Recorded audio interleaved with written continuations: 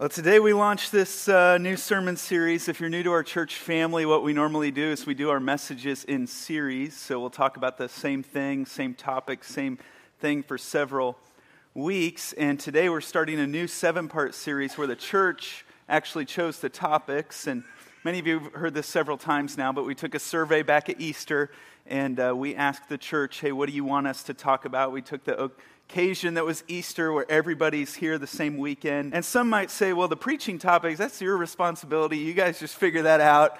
Bring it to us. We'll take notes. That's fine.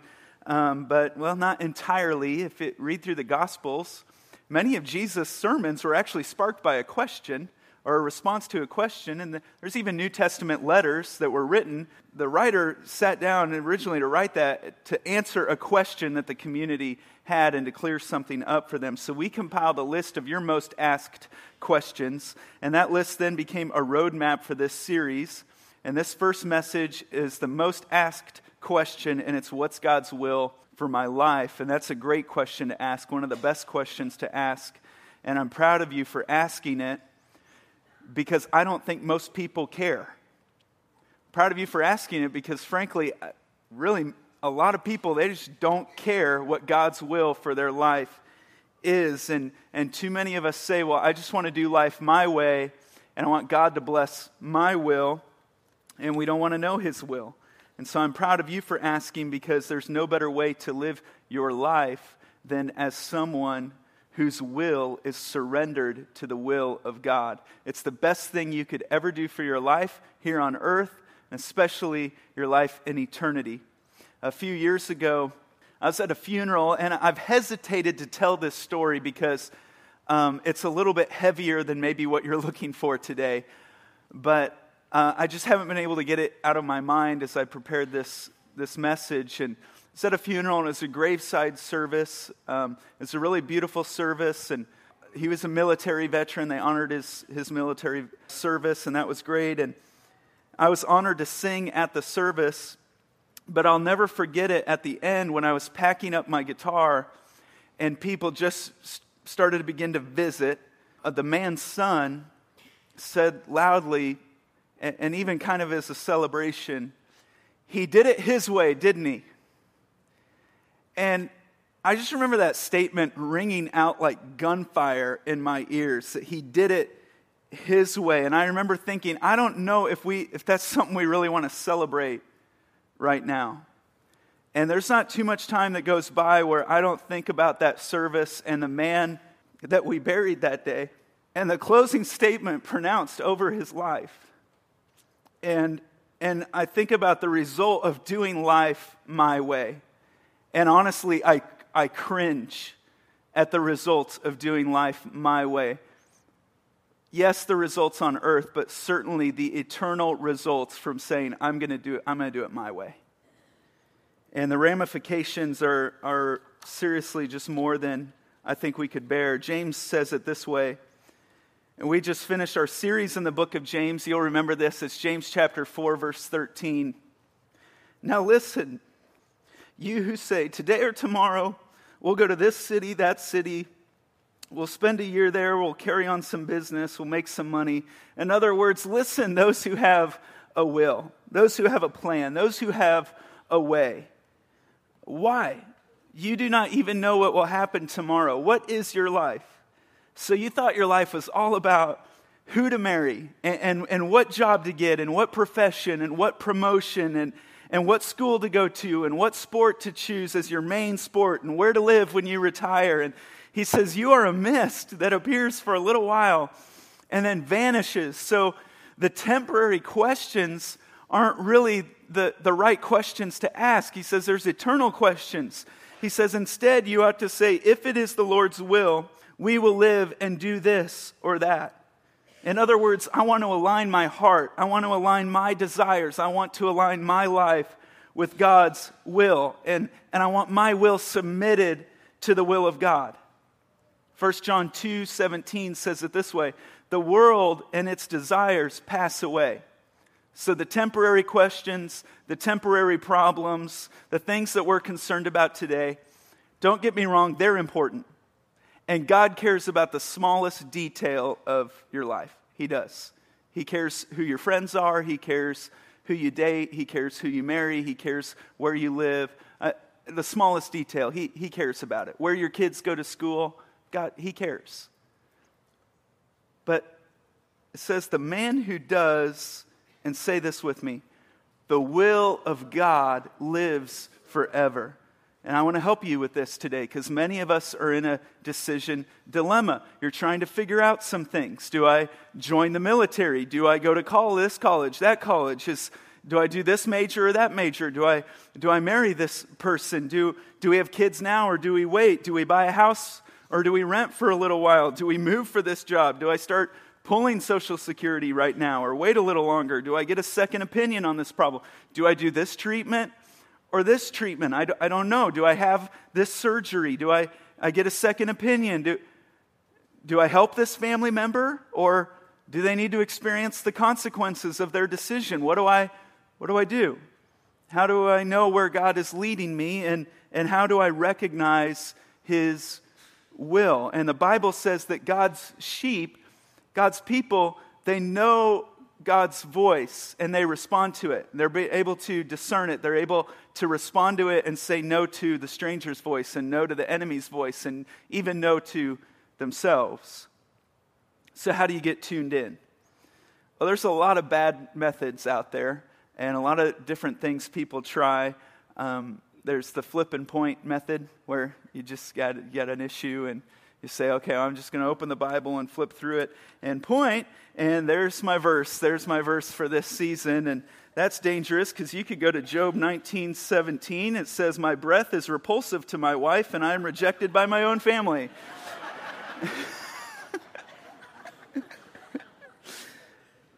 Or there's what's called the fleece method. It's a conditional method where it's this if it's this way, it's that if it's that way. So yes if it's raining, and no if it's not raining. Like the guy who was going to Krispy Kreme, and he said, Lord, if it be thy will that I get a dozen Krispy Kreme donuts all to myself, there'll be a parking spot open right in front of the door. And lo and behold, the fourth time around the block, there it was open for him. And we wonder, is God's will specific or is it broad? Here's what I believe the best way to do this is I'm going to give you this message in two halves. And the first half of the message is very theological. It will help you know how the will of God is framed. Then it's going to turn very practical, and we'll make it so simple that you could take this message home and put it into practice this afternoon, this evening, and start filtering your decisions through this outline. So I'm really hoping you will take notes today because this is one you will want to pull out again. But let me give you the theology first. God's will has a zone, and that zone is framed by two borders or boundaries. And you could think about it like a soccer goal, and it's framed by these goalposts. Or maybe you're into golf, and you think about it as like this fairway that's rough on both sides. So you got the woods and hazards and ponds and stuff, but you got this fairway in the middle, and it's bordered. And it's framed on one side by the sovereign will of God. That's the first frame, write that in, the sovereign will of God. And that's what God is doing on the earth. That's what the sovereign will of God means. And if you want it in two words, you want it even more simply than that, it's God's works, the works of God. And God's will for our lives is never outside of His works, what He's doing and accomplishing on the earth. God has a will, and we want to know God's will for our lives, but God's will for our lives is never outside of that frame. It's never outside of what He's doing, what He's accomplishing. So one of the easiest ways to understand God's will for my life is to understand His will. Jesus thought this was so important that He taught us to pray this way. He says, before you ask for your daily needs, say, your will be done, Lord. Your kingdom come. I'm going to focus on what you're doing first. And we need to get to know the sovereign will of God. And we'll come back to this, but let's talk about the other side of this frame. Another border, a boundary to the will of God is the moral will of God. And the moral will of God can be defined as what God has already said in His Word. What God has already said in His Word. or more simply put, it's the ways of God, God's ways. And we have to align ourselves with what He has said in His Word, because God's never going to ask us to do anything. He's never going to ask us to do something in life that's going to contradict His Word. It's never going to be outside of His ways. Several different illustrations I could use for this about God's ways in the Bible. I felt like God kept leading me back to this one. It's in 1 Thessalonians, and it says that it's God's will that you stay away from sexual immorality. The word in the Greek is porneia, and it's literally defined in the Greek as any sexual sin outside of marriage between one man, one woman. And it means nothing, just nothing outside of that covenant marriage relationship. And that's what it means. So when we get out of the moral will of God, out of God's ways, it's really no longer important to ask, should I take that job? Should I buy this? Should we move here? Should we do this? Those questions, they don't matter because you're not in the frame, you're not in the zone. And you just got to say, well, how do I get back in the zone? And you just focus on God's ways, and you get back into the ways of God. And then the third element, and I think this is what you're really asking, is the personal will of God. And that's what God desires for my life. So we would say, well, that's God's will, God's personal will. And I just pause here and tell you that what God desires for your life is better than what you desire for your life. I guarantee it. And what God has planned for your life is more fulfilling than what you have planned. And how God thinks about you and what He wants to see your life do is a lot better than you could have ever hoped or dreamed. And we could bring up person after person after person on this stage, and they would tell you that, yeah, God's will, or what God wanted me to do, it seemed constricting at first maybe. It seemed confusing because I had it all looking good on paper right here. And so why would you want me to do that? But when I surrendered to it and when I embraced it, they'd say, my relationships are better. My life is better. It's better than what I had planned. And here's the key statement pulling all of these three together. Write this in. The more I get to know the sovereign will of God, and the more I get to know the moral will of God, the better I'll be able to discern the personal will of God. That's the theology. In other words, before we get specific, and we'll do that in a minute, but it must begin with us being in the frame, in the zone, so we can align ourselves with God. And I can simplify this theology even more than that into something you can remember a little bit better. I want to illustrate this for you, and it being NFL kickoff weekend, I'm going to illustrate it this way. In football, you have these two uprights, two goalposts. And to kick an extra point or a field goal, the ball's got to go through the uprights. It's got to split the uprights. And it's right or wrong. Two guys watch, and the ball either makes it through or it doesn't. So how does that fit in? Well, I left some space for you to draw this on your outline. And if you're more of a golfer, you may want to draw a fairway. Or if you're more of a soccer person, you draw a soccer goal. Or you could draw, the foul lines in baseball. But whatever you draw, get this down quickly. The point is that on one side, you have God's ways. And on the other side, you have God's works. And God's personal will, God's will for your life, God's personal will, is found only within God's ways and God's works. You will not find it outside of God's ways or God's works. So how do you get there? I think there's two simple questions that can help a lot. And the first one is, what am I doing that I should not be doing? Simple question, but if you open your life up to God and ask God that question, it helps you get into the moral will. It helps you align yourself with God's ways. And I think we should ask that question regularly. I think we should ask it frequently. Ask God, Lord, what am I not even aware of in my life? That show me, is there something I'm doing that I should not be doing? And if you open your life up to God, He will show you. The next question that can help you get into these uprights, into this zone, is what am I not doing that I should be doing? And that question will help you align yourself with the sovereign will of God. That question will help you align yourself with the significance of God's works. Because God's will and my will, they coincide. God's not going to ask you to do something that's outside of that zone. This is why we encourage you to serve, and we do it a lot. We have an obligation as a local church body to give you an opportunity and encourage you to serve. And I would encourage you who call Rockbrook home. Now, I know there's many of you who just started coming over this summer, or you're just checking us out, and I would encourage you to take your time a little bit. Some of you need to rest from where you've been. Some of you just need to enjoy it for a bit. But some of you have been coming here for a while, and you're still sitting in the stands. And you want to know God's will for your life? Well, part of it is to be involved in God's works and to be involved in something God is doing. And God's involved in the local church. And we're seeing lives change here. God is doing a work among us. And I don't ask you to get involved for our benefit. We actually do it for your benefit, because when you serve God, it brings tremendous clarity into your life and to what God has for you personally.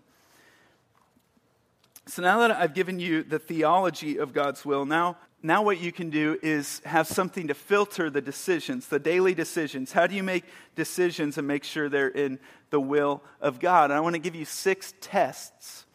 I call them tests because of this verse right here, 1 John 4:1. Dear friends, do not believe every spirit. And you could maybe put in another word there. Don't believe every impression. Don't believe every opportunity. Don't believe every good and exciting thing that looks fun. Don't trust all those, but test the spirits to see whether they are from God. How do you do that? Well, the Bible is very vocal on this subject. There's filters or tests that you can put your decision making through. Bigger decisions, littler decisions. I give you these 6 tests, and I'm going to even give them to you with a certain level of a guarantee. That if you take this outline, really apply it to your life and ask these questions, you're going to walk away with tremendous clarity from God of what the next step is and what decision to make. The first one is, am I in a right relationship with God? You start here. Make sure you're in the zone. Before you make a decision, make sure you're not doing it out of hurt or out of a wound. Just see how close you can get to God. If you have a big decision you got to make, the first thing you ought to do is just see how close can I get to God. And look at this verse, Romans 12:2 says, do not conform any longer to the pattern of this world, but be transformed by the renewing of your mind. Then you will be able to test and approve what God's will is, his good, pleasing, and perfect will. So that's the first one. Make sure you're in a right relationship with God. Make sure you believe the gospel. That's what makes us right with God. Believe that Jesus lived the perfect, sinless life, that he was God in the flesh, and he lived the perfect, sinless life that you could never live, and that he died in your place.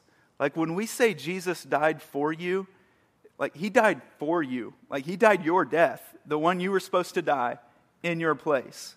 And then he rose from the grave, giving eternal life to all who believe it, to all who proclaim it, who wrap their lives around it. And you can't get God's will for your life because you can't get anything from God unless you go through Jesus and you believe in Jesus. And there's nothing else that makes you right with God other than that. No good work, not the best plan. That's it. And when you believe it in your heart, you're not ashamed of it, you profess it with your mouth, you have the righteousness of Jesus Christ. So when you believe in that, the incarnation, the crucifixion, the resurrection, you have the righteousness of Christ, meaning you have a right standing with God. You have the same standing with God that Jesus Christ did. So God sees you the same way that he sees his very own son. So that's the first question. Number 2, is it consistent with the Bible?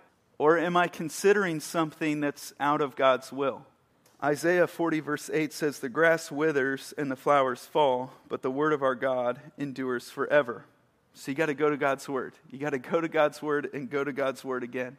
and don't change God's word.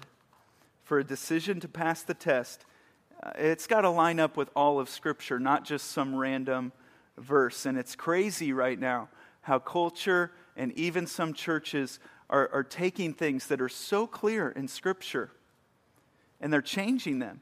And they may do it, they'll pull out one verse and they'll base it on one verse, and they don't interpret the Bible with the Bible to see what that verse really means. So don't change God's word. You line it up with all of Scripture to see what it's saying, and you're going to find that the Bible doesn't contradict itself. You do that, but you say, well, Ryland, the Bible didn't tell me whether to move here or move there, and doesn't tell me who to marry. And well, that's why there's more tests. The third is, will it make me more like Christ? Does this decision carry with it the Spirit of Jesus? Or to do this thing, is it going to draw me away from Jesus Christ's character?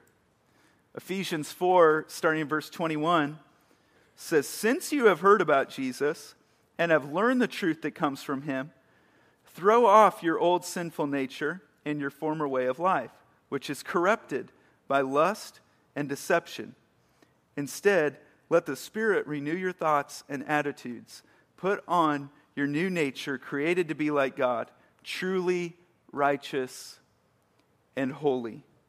And so if it's going to take your character further away from Christ-likeness, it's not an option anymore. That decision, it's just off the table. Number 4, does my church family confirm it? And you got to find someone in your church, in your life, who loves God and get some godly wisdom and godly counsel and hear them out. I've surrounded myself with my church family on purpose so that I can test the impressions that I get. You get in that zone because of godly people around you. The Christian life is not just about believing, it's about belonging. You're a part of a family. Now, some people will say, no, you can commune with God, just you and God. You could go on a mountainside and have church service and be part of the church. And you could go to a lake or someplace beautiful. Or you can do this, you could do the Christian life by yourself. But to really believe that, you have to throw out a lot of verses in Scripture. In fact, you got to throw out some whole chapters. And really, there's a few books of the Bible you got to throw out altogether to really come to that conclusion. The Christian life is not just about believing, it's about belonging. I'll just give you part of this verse, and I chose this one because it relates to finding God's will. Ephesians 3:10, God's intent was that through the church, the manifold wisdom of God should be made known. So if I get an interpretation of Scripture that no one else in 2,000 years of church history and Christianity has had, I'm wrong. I'm wrong. Because truth is not new. If it's new, it's not true. If it's true, it's not new. Okay? The gospel is relevant to us today because it's timeless.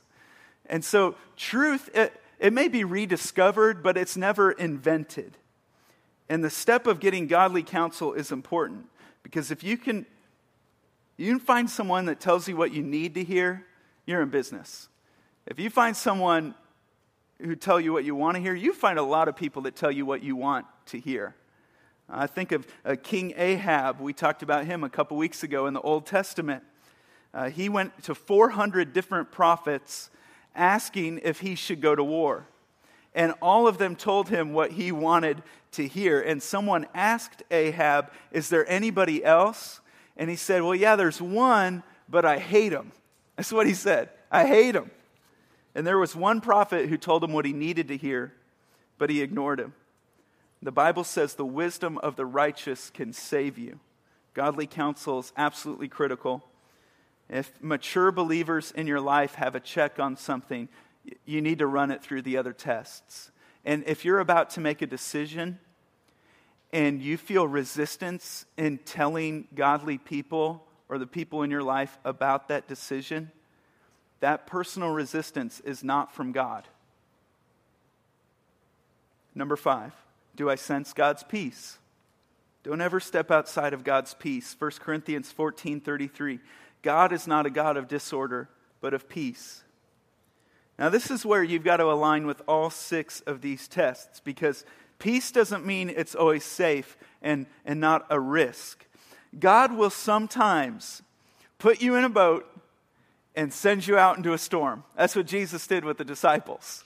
In fact, the song that Chris and Teresa just sang, Oceans, is about when Jesus put the disciples in a boat and pushed them off into a storm, and then Jesus shows up walking on water and calls Peter to come out and walk on the water. Safe? No.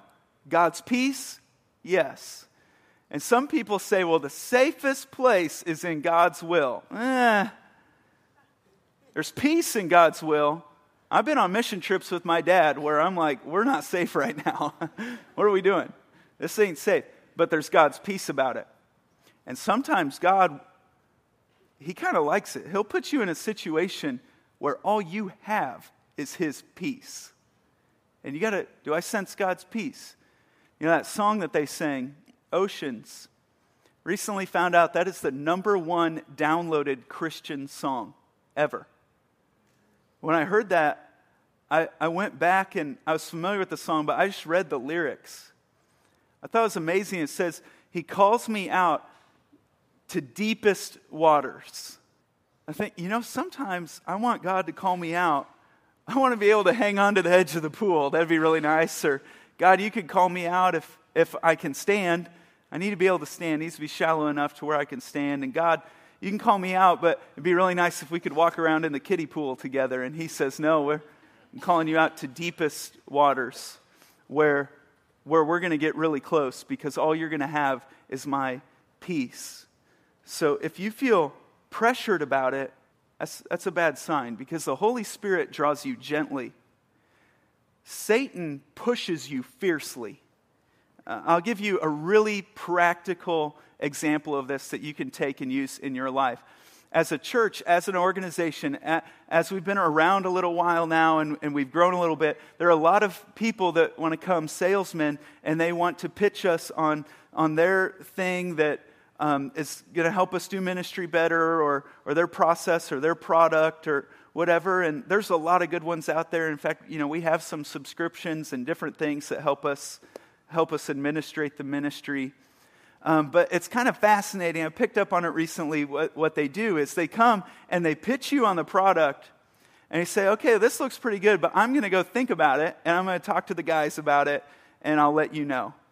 And they'll say, oh, that's fine, but this is on a deal, and it's on a sale, and the sale ends at noon today. So we need a decision right now. Well, if you need a decision right now, the decision's no. Because it's a tactic, and nothing against those guys, but it's just the tactic and really that's what the enemy does, is he wants to push you. He wants you to think, oh no, I got to grab a hold of this now, I got to do this now, I got to make this decision now, I got to go, or I'm going to miss this opportunity. And this is the only opportunity I'll ever get. And he pushes you fiercely, but peace stands the test of time. So if you get an impression from God, does it last? That's a good sign. Does it stand the test of time? Because God's peace lasts. It's always there. It's drawing you. So you got to ask yourself, do I sense God's peace? But again, you got to line it up with the other tests. You can't just go on that one. It's got to align with the other ones. Remember, God's never going to ask you to do something or be a part of something that's outside of His ways. Number 6, is it my will or God's will? And really, if you wanted this message in 3 minutes, I would have just given you this one. And maybe write out to the side of it the word really. So is it my will or God's will, really?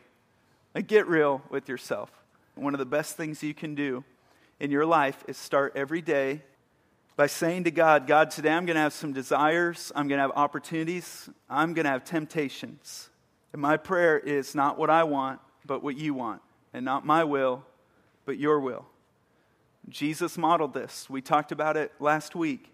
That Jesus, before He went to the cross, before He went to experience the wrath of God in our place, He said, my Father, if it's possible, if there's any other way, Lord, may this cup be taken from me, yet not as I will, but as you will.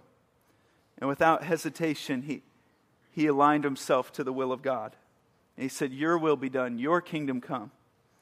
And that's got to be your prayer, because no matter how many years you follow Christ, and no matter how holy and righteous you become, there's going to be times where you have unholy desires. And you're going to have unrighteous desires.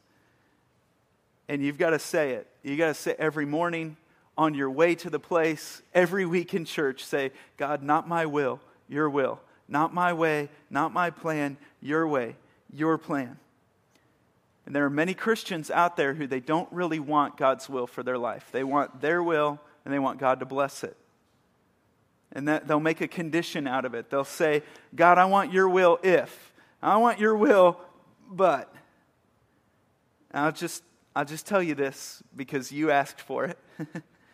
You can't live life inside the will of God if you're outside of his sovereign or moral will. You got to turn your whole life, surrender your whole life, withholding nothing over to him. And here's how to say it. Just say, I want what God wants, period. No ifs, no ands, no buts, no conditions. I want what God wants, period. It may mean a hard decision. It may mean somebody's got to move out. It may mean something's got to happen. It may mean we got to reorganize our life. It's worth it. There's peace on the other side. It's worth it. The hard decision is worth it. You got to come to a place where you say, I want what God wants, period, the end. Colossians 3:17 says, whatever you do, whether in word or deed, do it in the name of the Lord Jesus. And when you get to the point where you say, I want what God wants, period. When you get to the point where you're in that zone, where you're in God's ways and God's works, the extra point is good. The field goal is good. You can't miss when you're in that zone. It becomes a question of whatever. It just becomes a question of God, whether it's at this job or this job, my mission is the same, and that is to do it for you and carry your name. And whether it's in this city or that city or whatever I'm doing, my mission is the same, and that's to do it in the name of the Lord Jesus Christ. Because I want his will. Period. I want your will. The end. Let's go to prayer about this. Let's pray.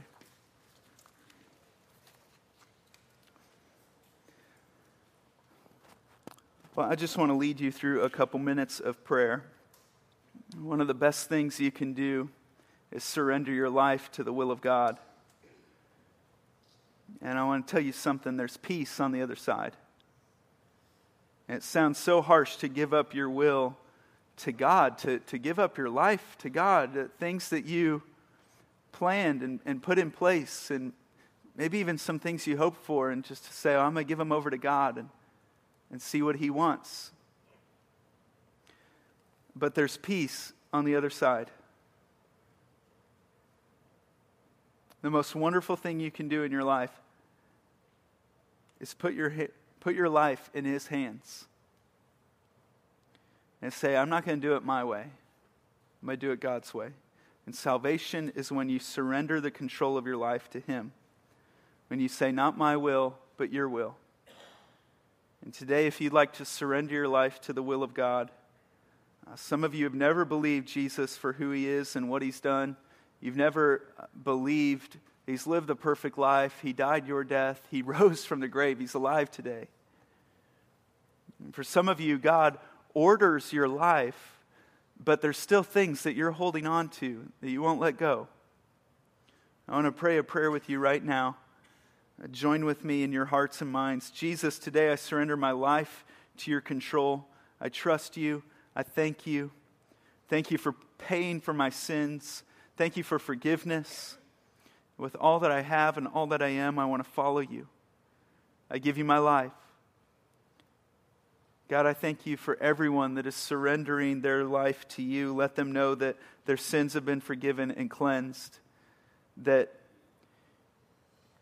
you're making them a home in heaven. And you're giving them the power and the perspective to live according to your will. It's through Jesus' name we pray. Amen.